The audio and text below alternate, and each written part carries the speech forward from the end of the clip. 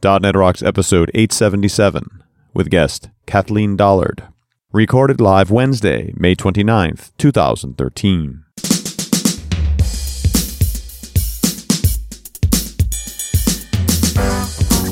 This episode is brought to you by Telerik, offering the best in developer tools and support. And by Franklins.net, makers of GesturePak, a powerful gesture recording and recognition system for Microsoft Connect for Windows developers. Details at gesturepak.com. And by Diatom, developers of the .NET Rocks mobile app, available now for Windows Phone, iPhone, and Android phones. And now, here are Carl and Richard. Thank you very much. Welcome back to .NET Rocks, Carl and Richard, and we're in Toronto. We are still in Toronto. I'm enjoying Toronto. You like Toronto? It's raining like crazy here right now. It never rains in Toronto, does it? That's not true. It definitely rains in Toronto. And the Dow River overflowed its banks. And so the Dow Valley Parkway is actually closed, which is, like closing the main freeway through the city. So when we say it's raining big time. We're happily on the 14th floor of a hotel away from all that excitement. We're going to stay right here. Yeah, until it's time to leave, and that's going to be fun. Well, it's all right. The airport's not that far away. That floods are over there, but it's swimming distance. Yeah, it's nice. So let's get started with Better Know Framework. All right, buddy, what do you got? What we got? More hipper than what you got? No. I got this really cool thing, and I know we've talked about it before with different people from Microsoft and stuff, but it just stuck out to me today as being super cool. So if you go to tinyurl.com/tplinvoke, this is the parallel.invoke method, which takes an array of actions. So that essentially could be an inline method, it could be in Lambda, it could be in VB, it could be address of a sub, it could be a delegate, it could be just about anything. So if you want to invoke a set of methods in parallel, you put them in an array and you call parallel.invoke. And here's what it says. No guarantees are, it says the method can be used to execute a set of operations potentially in parallel. Potentially. So I got to hope that the list of methods you pass it is more than one, because the chances of being parallel 1 are low. You're funny today. No guarantees are made about the order in which the operations execute or whether they execute in parallel, but this method does not return until each of the provided operations has completed, regardless of whether completion occurs due to normal or exceptional termination. In other words, you have an exception or it just executes normally. It's going to wait until everything's done before it comes back. That's pretty cool. Yeah, I got to think you could take a set of simple tasks like a log entry or some kind of update, like half a dozen things that these things need to happen. They're not dependent on each other and they all need to finish at some point. So let's just fire them in parallel because it's that easy with this statement. Exactly. And so what's cool about this is just the simplicity of it, that you don't need to have big tasks and create all sorts of infrastructure to do it. So it's good. Know it, learn it, love it. tinyurl.com/tplinvoke. Richard, who's talking to us? Hey, I grabbed a comment off of show 785, and that's the one we did with Lucian Wisik when we were talking about async and parallelism in, honor of our guest, of course. And this comment comes from J.S. Monroe, who says, I've used and loved async await. I switched to Visual Studio 2012, and one might argue too early, simply so I could take advantage of this feature. But it was said that the async keyword has to be used all the way up the call stack to the event root of the program. This is impractical, and in my experience, it is also untrue. You have to use async if you are going to await an async method, but if you just want to call it, you don't. An async modifier only specifies that the function intends to await something. Also, I've never thought that async had to do with multiple threads. Oddly, the idea that it does opens a great deal of doors for me. I had assumed that it was useful only when control could not be returned right after a call, such as a service call or a database interaction. The revelation that it can be used with multi-threading is an amazing grok/zen moment for me. Simply spin up a job inside and await all the way up the stack. Beautiful.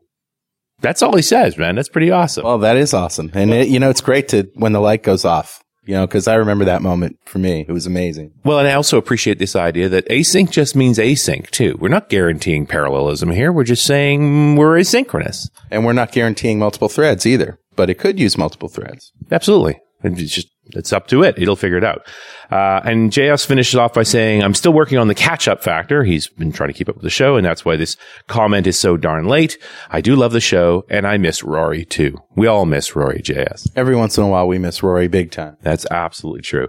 So thank you so much for your comment. We completely agree, and a coveted .NET Rocks mug is on its way to you. And if you'd like a .NET Rocks mug, you can write a comment on the website at .NETRocks.com or on any of our mobile apps for iOS, Android, Windows Phone, and Windows 8. Those apps were built by Diatom Enterprises, who build lots of mobile apps. They'd like to build one for you. DiatomEnterprises.com. Before we go any further, I need to tell you that Pluralsight provides comprehensive developer training online. They have hundreds of hardcore developer training courses offered by MVPs and industry experts. They release 12 to 15 new courses every month and offer a free 10-day trial, giving you 200 minutes of access. Pluralsight offers a wide range of topics, including iOS, Java, Android, web development, and pretty much everything you can think of on the Microsoft stack.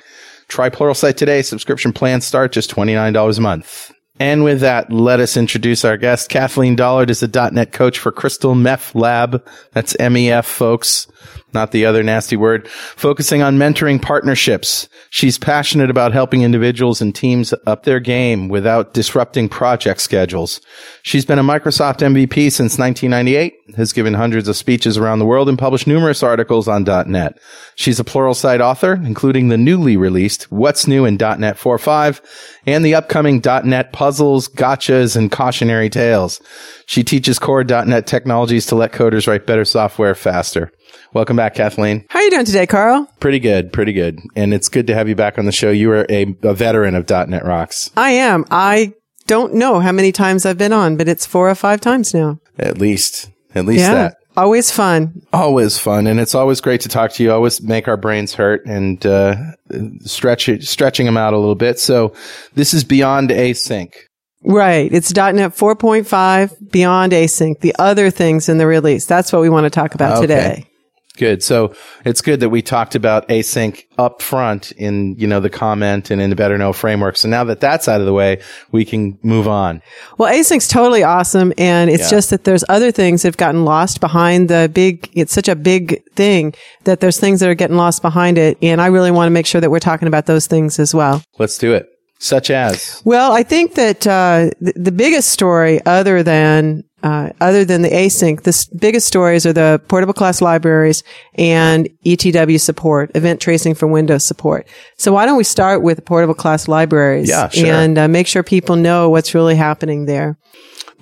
Portable class libraries have come up a number of times in the show, but they're I don't know as if we have confusion around them, but it seems like something that people could get confused because portable has always been used to describe devices, And it is kind of, but that's not, what we mean is code that's portable between platforms. Right. And I think we have to go back a little bit and say when .NET started out, we had this vision that it was different platforms weren't massively different hardware. Right. And we didn't have that in our heads yet. And now we've got, Xboxes and phones and massively different hardware that can't run the same framework. So the framework is quite different across different platforms. But we don't want to have to write all of our application completely over every time we go to a new platform. Right.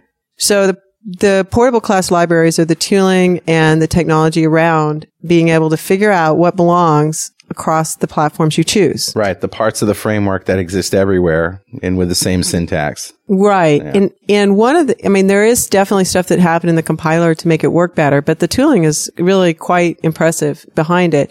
You pick what you want to target. If you change what you want to target, it's going to run a check. You can take an existing app that you think is going to run everywhere and put it in a portable class library, a PCL, targeting what you want to target, and the compiler will tell you what isn't going to run, and you can go fix it. We talked about this with Atlee Hunter. Was it a tablet show or a .NET Rocks? I can't remember. It was a tablet show, yeah. So, and we asked them, what's not in there that you wish was there? And surprisingly, bitmap isn't in the portable class library? Well, as you look across the portable class libraries, there's actually a lot of things that right now we're still in a transition where there's a lot of things that are not quite in sync across them. And I would put MEF at the top of that because the stories for the managed extensibility framework across the different frameworks right now is really rather chaotic. And I believe that dependency injection is so core to our future that we really have to get that fixed. So that's the top of my list, is it's there. It's just different across the different frameworks. I mean, is the goal to have a plugin that would actually go between the different framework implementations? Well, I think for the managed extensibility framework, I think absolutely that's what we're going to want to have, because if it'll fit into a PCL, if you can have a portable class library piece that can be called, I think you also want to be able to call framework specific things from a portable core. And that may be a bigger scenario where I want to get the right UI or the right data access piece for this particular framework that I'm currently on, but I'm doing that in a very portable way. Are we going back to interface-based plugin architecture then? Well, I think that's when we're on our framework, once we're within the context of the box and we're not on JavaScript. So if we're in the .NET framework on any device, yes, I think the interface coding is the right way to go, and MEF supports that really well. Now, of course, in JavaScript, it's a different story. And when we go across to our servers, that's also a boundary, a compositional boundary, and it's a really important one that we also want to support. When we're talking about multiple platforms, how much diversity are we really talking here? Isn't it just mobile and, phones and desktops? Well, the one that I'm most excited about is Xbox One. Because right. Xbox One, I believe from its current announcement, what we know so far, they finally got the family PC right. And if that's true, the Xbox One is enormous. And so it becomes one we really care a lot about. Well, but for the most part, when I look at the specs of the Xbox One, I say this is a desktop PC. Like there's nothing, the Xbox 360 hardware-wise is more exotic than what they're talking about in Xbox One. Well, certainly at the time, it's certainly a smaller jump than the Xbox 360 was when it's announced. But when you look at the fact that your phone can be a controller, that's enormous. When you look at the fact that it's voice activated, that's enormous. When you look at the fact that the apps that it can target are going to be smoothly moving between phones and that, if you just look at the way a family operates and the fact that you can talk about your vacation or you can talk about your shopping list with people being able to actually prepare stuff and say, oh, this is what I want for dinner next week. And then be able to come together for 5 minutes and solve some of that stuff. I believe that there are applications we've never seen before that will run on the Xbox One in homes and will sell Xbox Ones. You just blew through a whole list of very cool features people may or may not have heard about, but go watch the videos of Xbox One. It's really impressive. Right. And that doesn't necessarily reflect the hardware itself. I mean, we could do that across very disparate systems. There's no question the iPhone could be part of that with its ARM chipset and architecture being radically different. I appreciate that the fact that when they went back to sort of traditional PC architecture with the Xbox One makes a lot of sense to me, because we've gotten to a place now from a hardware perspective where general computing is actually faster than specialized computing. It costs too much to try and keep up with the rate that Intel's moving chip technology forward. Right. I think you're absolutely correct on that. And I think that the fact that the basic PC technology with some special graphics works that they're doing with the Xbox One does make it a gaming machine. Now, whether it's as a straight up gaming machine, will it match something like the next version of the PlayStation? I don't know if it will, and I don't know if it has to. No, I tend to agree. I think PlayStation 3 actually made a mistake that it cost so much to build that hardware. They didn't sell enough of them. And to utilize that hardware fully for a game required so many development resources, you couldn't make enough money on the game. And PlayStation actually was behind the ball. That not enough machines, so you couldn't afford to build the game that game machine was capable of playing of, so people wouldn't buy it because the games weren't as good as they could be. Absolutely. And we've seen this enormous switch in the gaming world from the big expensive $79 and $89 games to the $2 and $3 games. And that's an entirely different kind of game at every single level, including what it requires of the processor it's running on.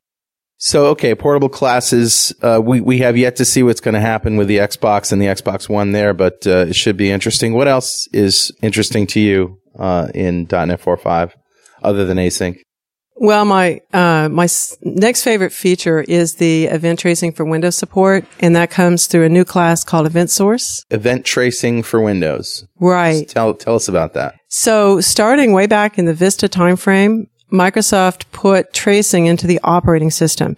So it's baked deep into the core of the operating system. And this supports a myriad of things that are already happening, including the event viewer as it's running right now. Okay. So system events, application events, security events, that kind of thing. Right. And slowly, the dev side, the .NET folks have been slowly moving into that. And we're sort of at a watershed moment right now where I think it's extremely valuable for the average developer. So the way they've been moving into it is sort of twofold. One is that .NET produces a huge number of events for you without you doing a thing. Mm-hmm. And then you can throw events into that stream that makes sense to your application. So for example, one of the demos I do just throws a divide by zero exception. And without changing an app in any way whatsoever, that exception, as a divide by zero exception, is reported in the ETW stream if it's turned on. So some declarative way that we can just turn eventing on, and then any exceptions that we get automatically get logged. Well, all of that's already there. The only piece that's not there, just straight out of the box, is that so you have a divide by zero exception. If you don't know what record number you're on, or who's logged in, or what the values actually were, or what that kind of information, then it's not very helpful to you. So you need some context in there. So you need to throw the context in. And so it's the logging information that only you can give. So we used to have a phrase like, write the code only you can write. Well, now it's like, do the logging only you can do. So we used to have to do this with the system diagnostics event logging thing. Back in .NET 1.0, we could do that, but now this is happening more automatically. Right. So we're seeing a huge change in how we do tracing and logging. And this is it's a complete rethink, redo of our logging systems. So how do we get all that contextual information into the event? So the event source is a new class, and it makes it extremely easy for you to create an ETW event. So all these holistic events are being thrown out there right now. All you have to do is turn them on. They're already ready to go through .NET, through the operating system, the file system, everything running on your machine. These are already being created. So you add to that the events that really matter to your application. So when a record changes, when you send off a request for a save, the moments in your application when you really wish you knew where you were. I see. So these are just informational events that you're logging. These aren't necessarily exceptions. Right. So these make it easier for you when you do have an exception to go trace back and see through the event log. Right. Yeah. So the way I like to ask people to think about it is if you had this really, really rich river that was flowing past you, and you were throwing buoys into that river, because without the buoys of what you know, you can't make any sense of what's flowing past. And you're just throwing out those key pieces. With nanosecond accuracy, you're going to be able to compare that back with everything else that's going on that thread or that process or that box, depending on exactly what you're trying to look for. It still has a ways to go. It's not finished, but right now you can use it effectively today. The place it's not finished is the tooling isn't where we want it to be. So that's a little painful, but once you get over that and you get used to some new tools, then it's a really sweet way to get information. I'm still fighting with exactly what kind of events I want to pop into the stack there. Because an exception is going to pop an event anyway. That's right. You do nothing to get the exception. That's right. Already for free. It's already there. So I think that the best example is you're floating around in your application, and all of a sudden an exception comes up. You divide by zero, whatever. This is something that just happens. Now, do you know what record you're on? Do you know what screen the user's on? Do you know what the call was that came into your web server on that? Do you have any of the parameters that were available? That's the kind of information I think you want to keep in the stream.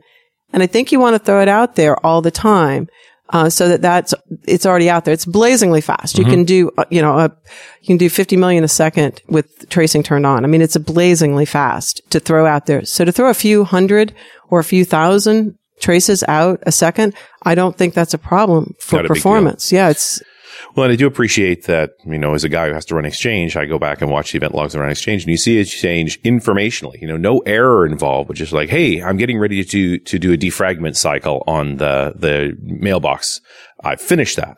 So that you have this sort of informational record of what was going on. And then if there are errors that occur, you have a pretty good picture of what the state of Exchange was at the time those errors occurred. Right. And on your application, if you're doing any serious computing or you're doing any complex things, you absolutely want to do entry and exit from that pathway. You already also have things like threads. When you do a thread switch in .NET, you've got that for free right now too, to help with some of the async and multi-threading debugging that you might be needing to do on that. Although there is the multi-threaded debugger, if you're really going to go pursue multi-threading problems. Yes, and there's a lot of new the multi-threading debugging has really gotten better in .NET. I don't know if we're ever going to say it's good enough because it's so hard to do that. Right. Another thing I'll tell your listeners about is that if you go into help on some of the debugging, and I can get you the link, I haven't already, but I'll get that for you. There is a application, and it's the wackiest application you ever imagined in your life. But if you load that application, you can actually practice debugging, multi-threaded debugging. Because one of the problems is that you don't get a chance to do multi-threaded debugging until you're in a problem so complicated that your head's spinning already. Right. And you don't know how the tools work. And so if you go into this stupid application, which you don't have to understand what the application does, it just gives you the breakpoints to go play with the tools and get to know them. So getting back to the tracing. The tracing. In practical terms, is this something that we want to turn on in every app, or is this something that you'd want to flip a switch when you're having problems so that you can, see what's going on? And it's a conundrum because, typically you may have a problem that exists only, happens only once and you may not be able to reproduce it. So, is this something that you would turn on sort of during beta testing and leave on and then take out after beta testing, or? Well, one of the great things about ETW is it's designed with separate controllers, consumers, and providers. So your application is a new provider. It's giving more information. A controller can turn that on and off on any schedule you want it to. Your application can remain running. You don't have to restart your application. So you can turn that on and off whenever you want to. Certain events, I think, should probably always be on, because they're giving baseline of what's going on in your application. If you get a surprise, you want to know those pieces of information. But certainly there's additional levels of verbosity, and there is a good filtering system. So you can have error levels, you can have key codes, you can have more information that somebody can later use to turn those events on and off. And is this something that you would typically just use on the Windows side, on the desktop side, or is this server side, ASP.NET stuff as well? Far more important on the server side. You can use it on both, but on the desktop, you have some hope of being able to reproduce that error on your own machine while you're running Visual Studio. On the server, very often that hope is zero. You're just really not going to reproduce it. Now, what's wrong with my, enterprise logging block? Okay, so for one thing, they're rewriting it. So the enterprise logging block has been out there, and it uses some of the old style technologies, and it does not use ETW. So the Patterns and Practices group has created a wrapper around the new event source that provides some features that event source doesn't by itself. And the number one thing it provides is being able to use this exact same semantics as though you were going to the ETW system and go to traditional systems like a rolling log or a database or something that you're more familiar with as a developer. Sure. And during development, I think that's a fantastic tool, because during development, you don't care that much about performance, and those things are more familiar. Once you go to actually production, I think that the ETW, the ETL files it creates, that's the way to go for performance reasons. But the block that they've created, they call it the semantic logging application block, the new one that Patterns and Practices has done. And the word semantic is important, but it's what event source already does. ETW is already a semantic source. Slab? Yeah, I was going to wait to say that because, okay, I'm just the messenger here. I really don't know what they were thinking. I don't know. Could have been slob or slag. So, yes, it's slab, and they use My slab. app is crashed and it's on the slab. Cold stone slab. Yes. So it does a couple of things that are really important. One of which is makes it easier for you to make it look like your old style log. And it feels more comfortable to a developer. And that's a big deal when you're making the transition. But I also got to say in favor of ETW, when I put my IT hat on, is now that log stream shows up in Operations Manager and all of the tools that my ops guys use for free. Like, it's just there. Maybe. It may not. And there's two problems with getting it into those tools. And some of them do it and some of them don't. And some of them are going to. And I can't go through that list because I'll screw up what's NDA and what's not and what's coming and what's not. So there's two things that Event Source, so the Microsoft specific, not .NET 4.5 does that screws up your tools. Okay. The first thing is it doesn't talk to the admin channel. It talks to the diagnostics channel. So ETW under the hood has 4 different channels and it's designed so that the admin events don't show up getting in the way of the developers and the developer diagnostic events don't get in the way of admins. So it's a good wall to have, but we want to cross that wall now and let admins see for the using tools. ETW, it's because, well, I mean, are you doing diagnostics or actually doing administration and letting people know what's really going on? So today, as of this moment, then Event Source does not write to the admin channel. And the major reason it doesn't is because it uses a unique approach to the manifest. So what happens under the hood is that you barf out this binary stream that no one could read. And then you also have a manifest that explains how to make sense of that and turn it back into English.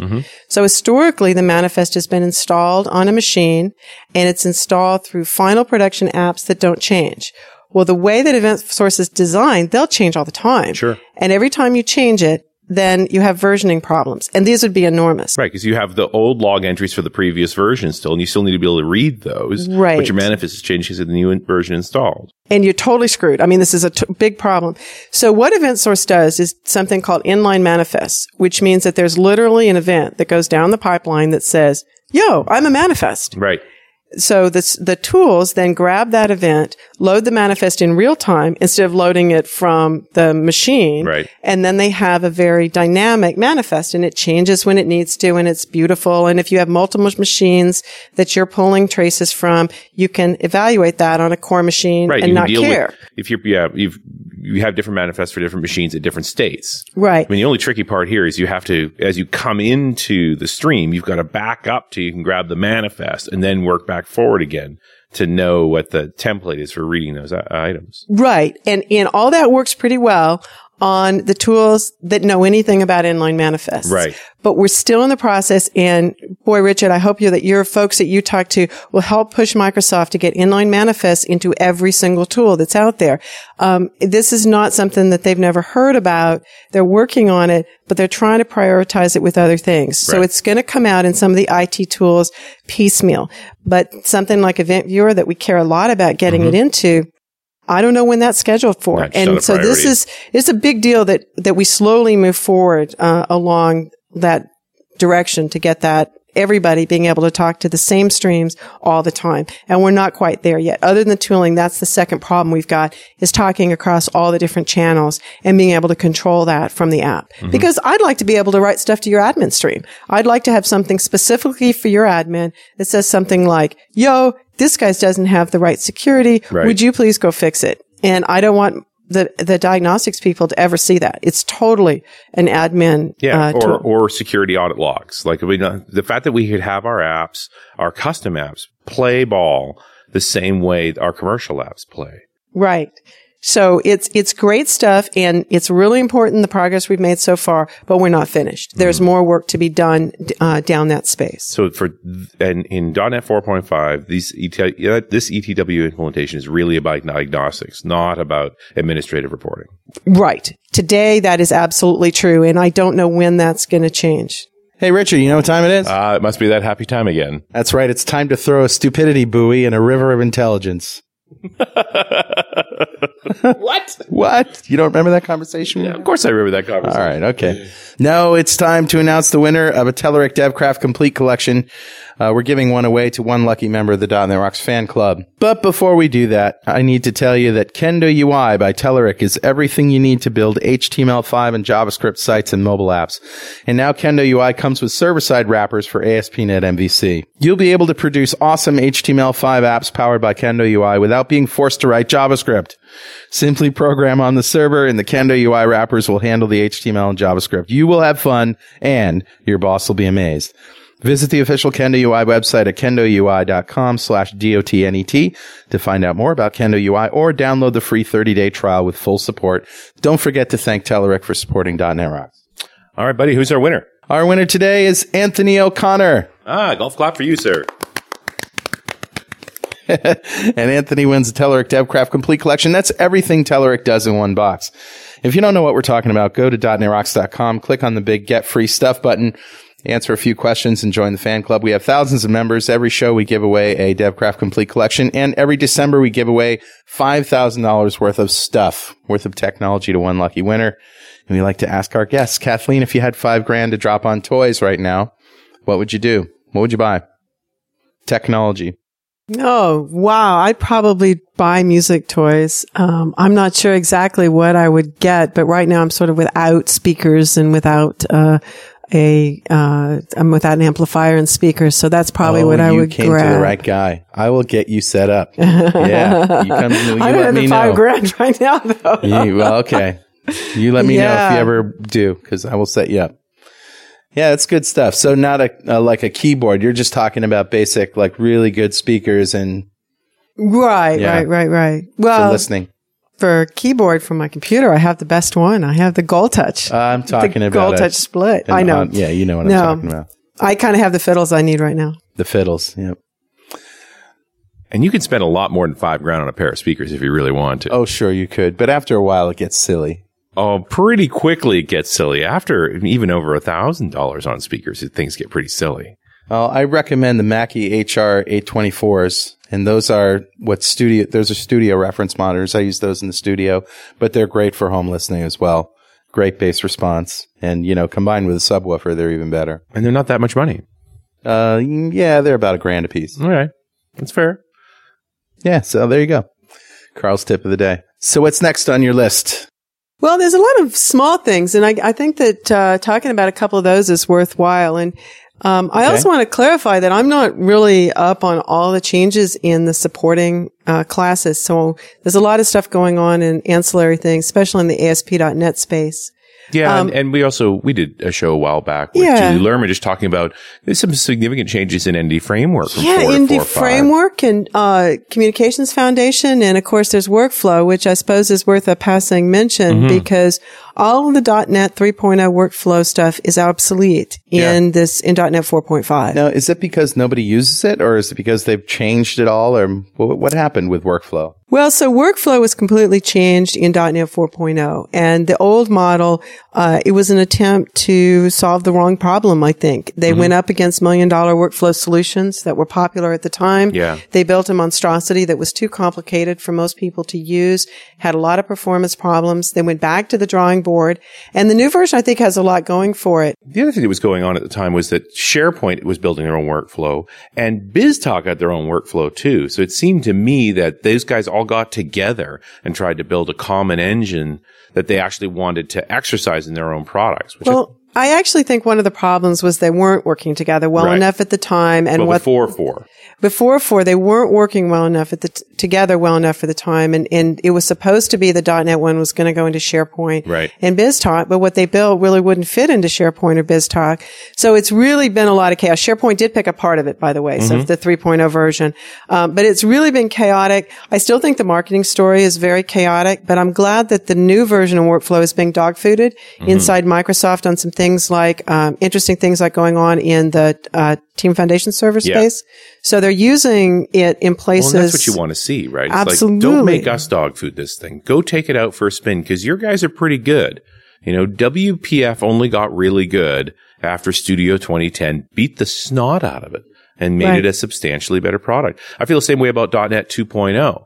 The process of making .NET run inside a SQL server, while not a good idea, made .NET dramatically better. Because the SQL team was no mercy, right? Well, and they were doing things nobody had thought about. You were running it in a new environment. Like, that's a big deal.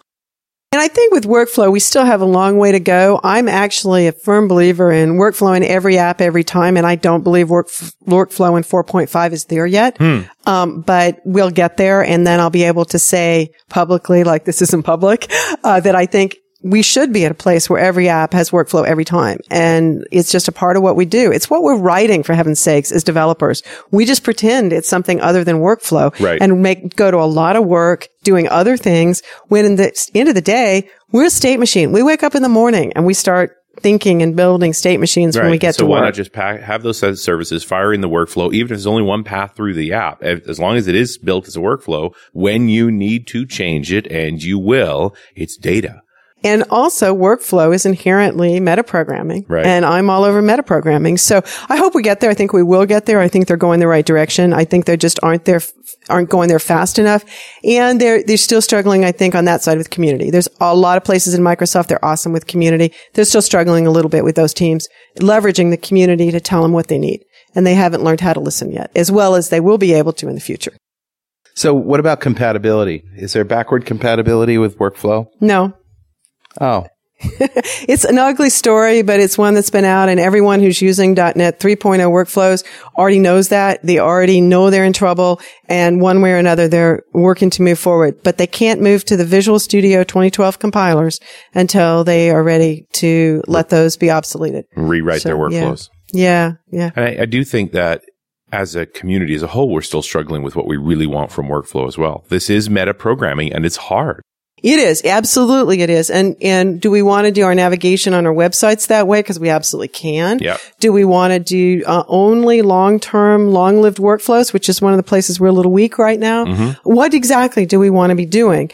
And I think that we'll get there. It's just been a much different path than we thought it was going to be, to get where we're going to get to the right place in a couple more years. We're definitely making a lot of progress. Yeah. There's another place where Microsoft could really take a step forward, like actually having a really interesting, reference implementation of, say, an MVC app that depends on workflow would be pretty profound. Well, maybe we just need to keep making MVC a little more performant and work on that aspect of the game. I don't know. I think that MVC is solving some problems really well, but whether that's the basis for moving forward on bigger and more complex things, I'm not really sure about that right now, because there's a lot of overhead involved in that, that you may or may not want as you go into that. We may want the next thing that replaces MVC to be entirely workflow based, as opposed to moving forward just directly on that technology. Yeah, and you paint that picture then of, here's another abstraction layer that sits between the UI and those underlying controllers that would allow you to say, hey, I want to make this a programmatical, flexible model, and be able to modify navigation without really getting down into the weeds and rewriting all those pages. Right. Absolutely. And also being able to reuse pages more easily, because I deeply believe a website's a temporary combination of a set of information. We call them pages that could go together in a different format for a different department or next year or a different organization with different branding. And when we look at all those possibilities, one of the things that I see as a weakness in MVC is that it's very website based. And I do think that we're going to move away from website basing just as a natural progression over the next couple of years.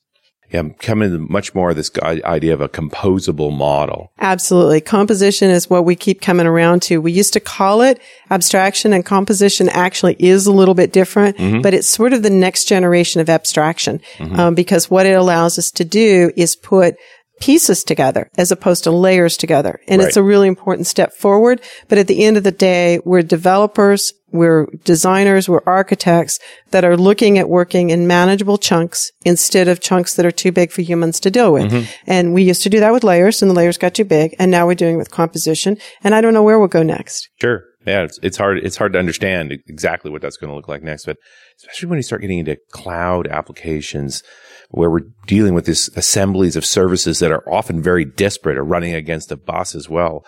Workflow makes a lot of sense there, but it's how you insert it still. It feels like you're still trying to put workflow on top, and I think it's actually a middle layer. Well, I think it's the middle layer, it's the bottom layer. I mean, it's either really super core and it's underneath the hood on everything, or it's a middle layer. I think that we've got a lot of pieces that we're going to be playing with putting together.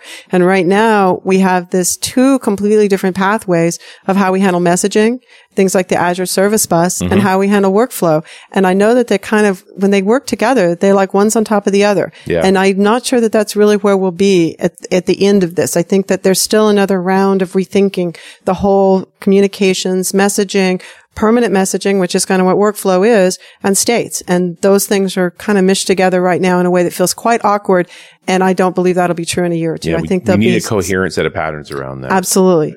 You see message-based workflow implementations where you're essentially saying, I'm in this state, what's my next step? And the message comes back to make your next step. And so the workflow is now buried inside of a particular service model. And I don't think that's right, but it seems to work, and it doesn't work with the workflow engines we've got today.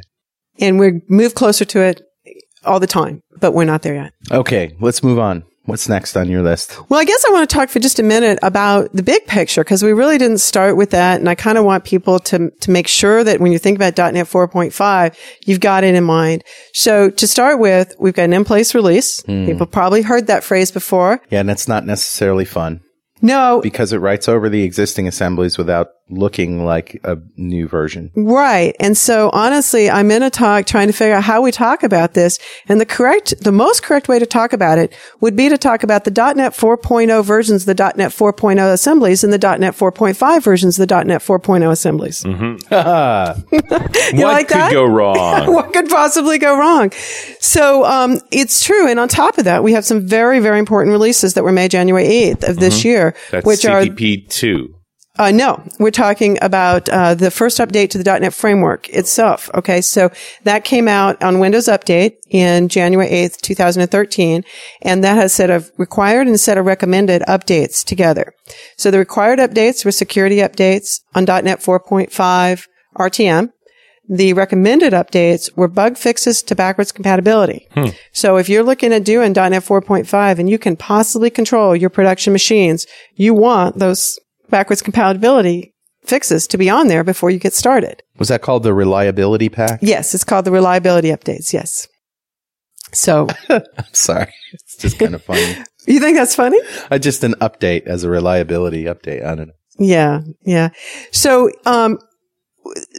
that's the beginning point is that comes out as an in-place release. And it looks, if I do a drawing, it looks just like 3.0 coming out on top of .NET 2.0. If I draw a picture, it looks identical. However, it's fundamentally different scenario because this time around, the .NET 4.0 core libraries, your framework core libraries are changing, and they're changing a lot. They're committed to backwards compatibility. I don't think everyone should panic and go running in the streets, but it's not a stable tweaks only, bug fixes only, throw stuff on top. We're actually making changes to these things. And in some cases, they can bite you because if, and I don't remember exactly what the situation was, but there was a situation where something had changed and there was no way to tell reliably what version of the assembly you were running against. Okay. So a couple of comments on that. First of all, you can't control what version of assembly you're running against. You can look for features, and you can determine which one you're running on if you can change your code. But if your code's already in the field, you're not going to change what it's running against. Without you knowing it, you could be running against the updated assemblies and have no idea you're doing it. Well, and there are breaking changes. And this is an update, so it's being shipped out via Windows Update. No, okay. So if you're on 4.5, you get the reliability and the recommended updates through Windows Update. Okay. If you're on 4.0, it will not turn a machine into 4.5 on Windows Update yet. Right. Okay. So right now that's not going to happen. It might, but right now it's not. It might. Well, I feel better. Well, there's so many other ways, and the reason... I'm just thinking about machines out in the field getting this update, and now the app break. Well, and if you have an app in the field, the reason I can tell you better be testing against the new ones is because that's what comes with Windows 8 and Windows Server 2012. Right. So unless you can control people getting new machines, they're going to be on the new versions. Right. And so you really need to test against both versions because it sure feels like Microsoft's forcing us to 4.5 in a big hurry. Like the default's going to be 4.5 very fast. I think that's right. And I do think it's fair to take a step back and say, why are they doing this? And they didn't ask me, and I'm not going to give an opinion on whether they're right or wrong, but I will tell you why they did it. And that's because of the change from how often they're going to give us updates. Right. So it used to be big pile of stuff on rare occasions. So every 18 months to 2 years, big pile of stuff and very overwhelming. And people had to go through this big transition. So we may or may not still have those, but in between those, we now have small releases on a regular basis. Right. So we'll have new features whenever they want to give us new features. And because of that, they're going to change a lot. And if they were changing twice a year, in 3 years, you'd have 6 copies of the .NET framework running side by side. Right. And tell me that would be any better. No. For any front. It's not better for the developer. It's not better for the user. It's not better for anybody. Assembly hell. Well, and we're in a different kind of assembly hell. Yeah. So we're in assembly hell where we get written over. We could be in assembly hell where we're sitting side by side. It's both different assembly levels hell. of purgatory. Right? Yeah. So Dante wrote about this. Yeah. So it's 9 levels of .NET. When you see the 3-headed dog, it's time to go Mac. All right. Right. So you're dealing with that. Now, the other thing I want to make sure people understand is when you go into Visual Studio 2012, you can back target to .NET 4.0. Right. In fact, you can take a .NET 4.0 app that was written with Service Pack 1 of Server 2010, go forward to Server 2012, and go back to Visual Studio 2010 Service Pack 1. So you can do that. That's fine. But there's different compilers. Right. So if you were to compile that app, and the app, you look at the source code, you can't tell the difference, okay? But you go into Visual Studio 2010 Service Pack 1 and you compile it. You're against one set of compilers. Right. You go into Visual Studio 2012, you're in a different set of compilers. Right. So if you're in 2012, you've got those compilers no matter what you're targeting. And I think that's kind of hard for people to realize, and the compilers have breaking changes. Right. So we definitely need to stay very attuned to testing, very attuned to creating test systems so we can have a lot of different things set up out there. And I think build servers. I think if there was ever a question of whether you should have a build server, get over it. You want to know what you're compiling against. Isn't this just screaming for AppV, for application virtualization? Just all these crazy, trying to patch the system so that the system is at a certain level versus applications having their own sort of requirements that can exist alongside each other with different requirements. Well, maybe. I don't know. I don't know quite where we're going to go on that because it's, with the phone out there and Xbox out there and things like that out there, the answer has to go across everything. And I don't quite know where we're going to go in the big picture on that. Yeah. I mean, I guess it's less of a problem with PCs because we have the space and we have the memory for all these big processes, but on little devices, it's not so easy. Absolutely. And I think one of the messages we're getting from Microsoft right now, and I don't know if it's a permanent message, but for right now, it's that it's one world and it has to work on these small devices as well as our big, powerful devices. And that's what they've been doing, right? The one kernel everywhere, which is really awesome. It's just a question of what services are built on top of it. And virtualization services are expensive, but I'm not going to bet against CPUs not increasing in power all the time. It wouldn't surprise me at all if we do some kind of virtualization of the phone at some point just because of the reliability advantages it brings. Well, absolutely. And I think when we get to that, it's just going to require some variations in what we call virtualization. I think it's going to require a lot more reuse across virtualized platforms. I think that the very definition of virtualization is going to wind up evolving over the next couple of years. And the graphene revolution will change everything. Smaller devices, more memory, more battery. So who knows? Maybe we are talking about app virtualization on the phone someday. Well, virtualization on everything, really. Well, I think at that point, virtualization may take on some entirely new meanings and what parts of that virtualization are going to be local and in the cloud and how fast are we going to be talking between devices. I think there's a huge world of change in the next just decade. If you think about what the framework does and it sort of relates to the operating system versus the app, at the operating system level, probably very little has to change in that kernel. But, with all these new versions of things that affect us, like workflow and .NET frameworks and things like that, those could exist and they can exist side by side. But, how much of that stuff affects other apps? That's where we get into, the benefits of virtualization. Right. And it kind of brings us around to PCL as well, because we talked about portable class libraries and we are defining libraries differently. If you go under the hood of the way PCL puts libraries together, and it's absolutely astounding that Microsoft did this with nobody noticing, is that the what is in system core libraries has changed. But you don't see that because of the redirection that they put in. So they fundamentally changed the way applications work inside DLLs with this whole redirection system. And most people don't even know it happened because it's so seamless. If you want to watch it, go look in Object Browser, because Object Browser is the one place that it really rises up to where you could look at a portable class library and a portable class library subset legacy. And you're going to see really different things in there. And that's because there's two ways to build the libraries out as DLLs. And that's what you're actually seeing. So they're massively different. At that point, we're redefining what an assembly is. So we can redefine what an assembly is.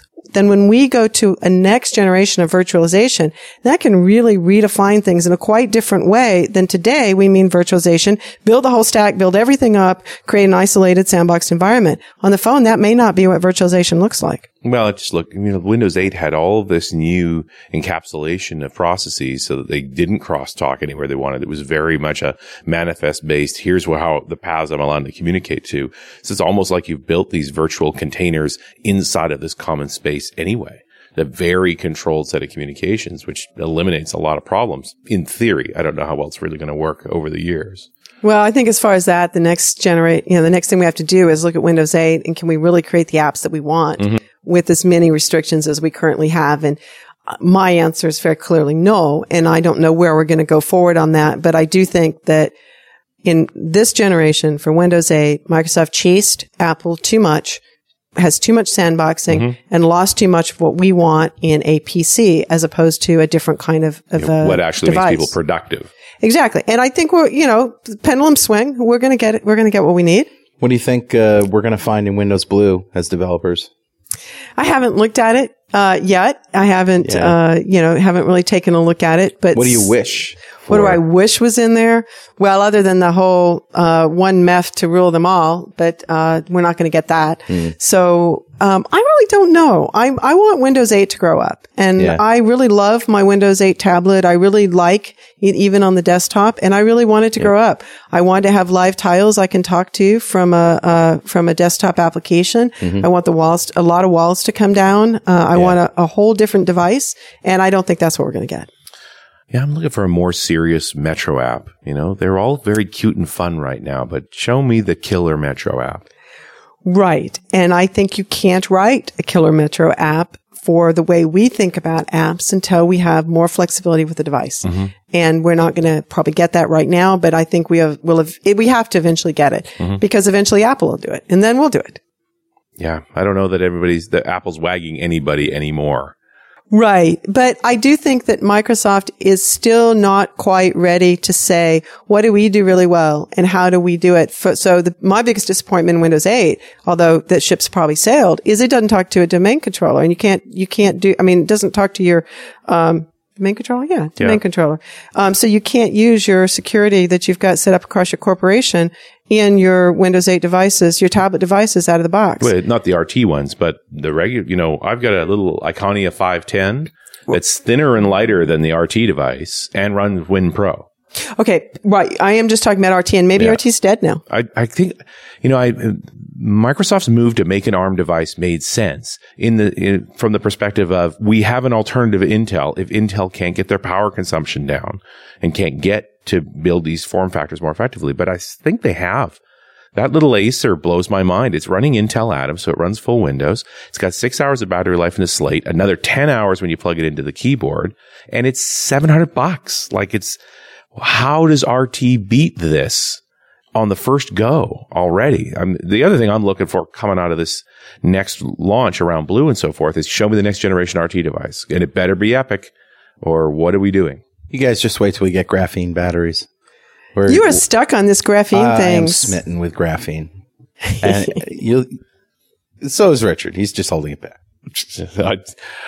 I don't know if it's the one right way, but it certainly is a way. We'll see what happens. I ran into a guy who's embedding graphene into plastic to make casings that are even harder and more rugged than normal plastics. So yeah, it's an interesting time. Listen to our show on nanotechnology. That was pretty good. So Kathleen, what's next for you? Well, A couple things. I'm working on the Pluralsight videos, and that's pretty exciting to me because I get the chance to take the stuff I want every single .NET coder to see. So I want every .NET coder to watch my What's New in .NET 4.5 and get that kind of stuff. So that's really fun for me. I'm also moving towards working with teams because I think I have brings together a lot of skills and talents. That's show up on site 1 week a month, make sure you're making the team better, not just making the team depend on you. Right. And so that's the other thing I've got going. And got a couple of conferences coming up. I'll be at Dev Intersections in the fall. And really excited about that. I'll be talking about the event tracing stuff. That's great. At Dev Intersections. So I'm really excited about that. I'd like to see that. I'll be there too. So Richard. All right, Kathleen, thanks. It's been great talking to you. It's been great. Thank you. All right, we'll see you next time on .NET Rocks. Thanks for listening. And remember, Pluralsight.com is where you can get 200 free minutes of developer training online. Pluralsight.com.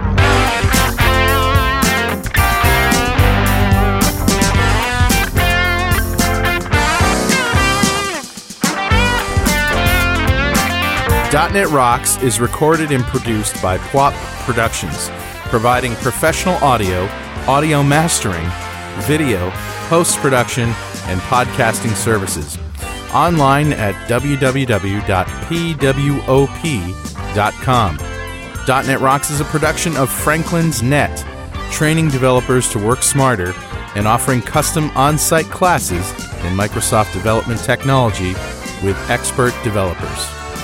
Online at www.franklins.net. For more .NET Rocks episodes and to subscribe to the podcast feeds, go to our website at www.dotnetrocks.com.